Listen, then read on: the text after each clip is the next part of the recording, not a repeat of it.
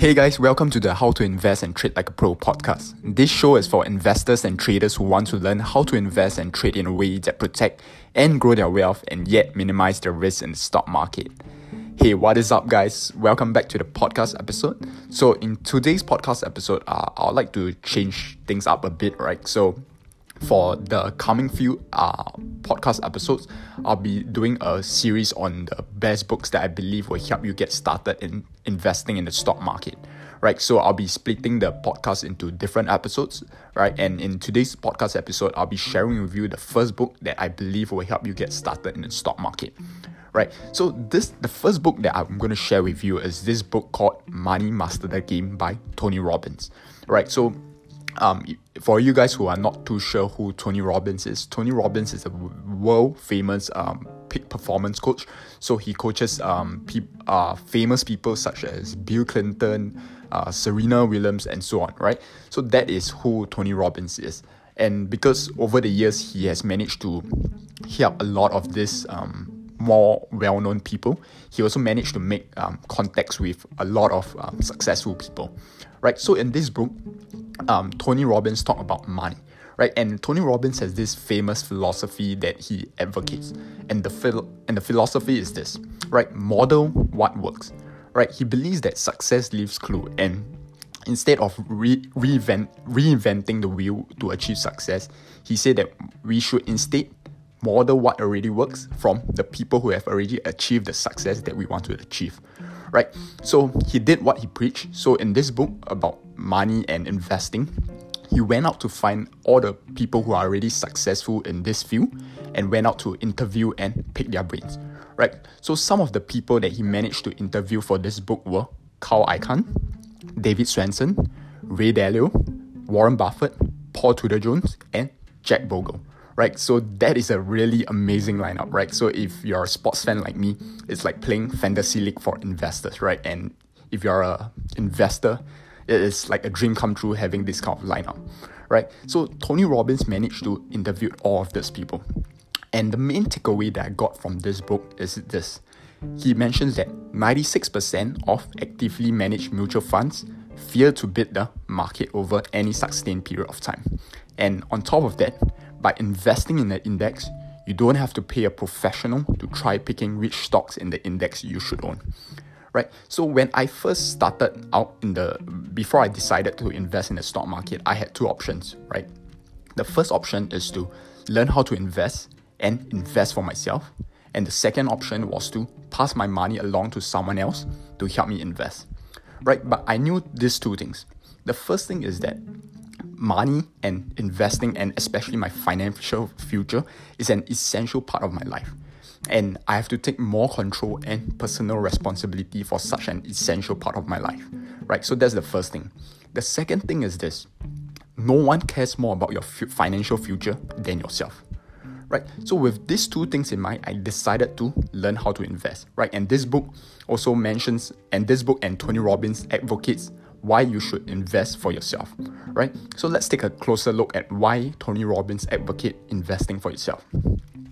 So the first thing he mentions is he compared the fees he compared the returns that investing yourself in an index versus investing in a mutual fund. That means having someone else to invest for you, right? And he compared the returns between the two. So he used an example. So he mentions about a 20-year period between 1993 to 2013. The S&P 500 or the index returned an average annual returns of 9.28%. But on the other hand, the average mutual fund investor made just over 2.54%. Right, so that's a huge difference between investing for yourself in an index versus passing money along to someone else. So in this case, the mutual fund to help you invest. Right, so that's the first thing, the amount of returns. And the second thing that he talked about is the fees. Right, so he talked about the average fees associated with investing in an index versus the average fees associated with investing in a mutual fund. Right, so the first thing that he mentioned was this. The average cost of owning a mutual fund is 3.17% per year. And on the other hand, the average fees associated with investing in that index, so the S&P 500, can be as little as 0.14%. Right? So if you think that this 2% difference in annual fee between investing in a mutual fund and investing in an index by yourself is not a lot over a year, then yeah, you are correct. But the thing is, and chances are, you're not going to invest for only a year. Chances are you're going to invest for a longer period of time. So he also talked about the impact of fees over a period of time. Right, so he took an example. For example, the example that he used was $1 million invested over 8% assumed annualized return over 30 years, right? And he compared the different annual fees. So for a 1% annual fee over 30 years, your $1 million would have become $7.6 million. And on the other hand, your $1 million invested over 30 years will only be $4.3 million with a 3% annual fee, right? So that 2% annual fee difference might not seem a lot at the start, but over the years, it resulted in a huge difference in the returns that you are able to generate, right? So to conclude, I compare the two, right? So investing in an index by yourself versus passing money along to someone else to help you invest. So in this case, passing money along to mutual funds to help you invest, right? And I compare these two against two important criteria.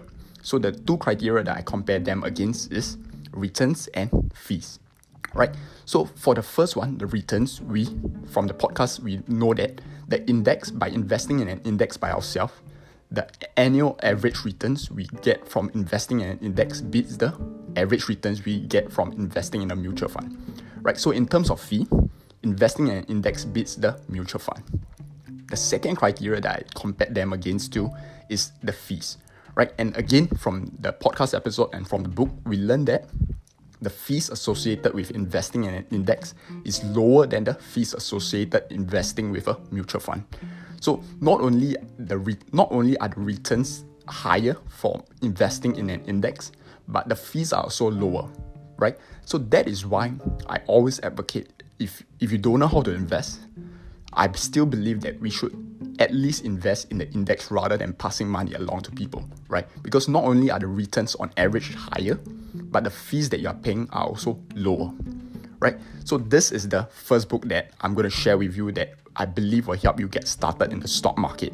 And I will be sharing with you more books in the coming podcast episode. So make sure you look out for the next podcast episode where I'll share with you this book on how I believe this book can help you stay in the market as much as possible when the market is up and avoid the market when the market is going down, right? So make sure you watch out for that podcast episode to your financial success.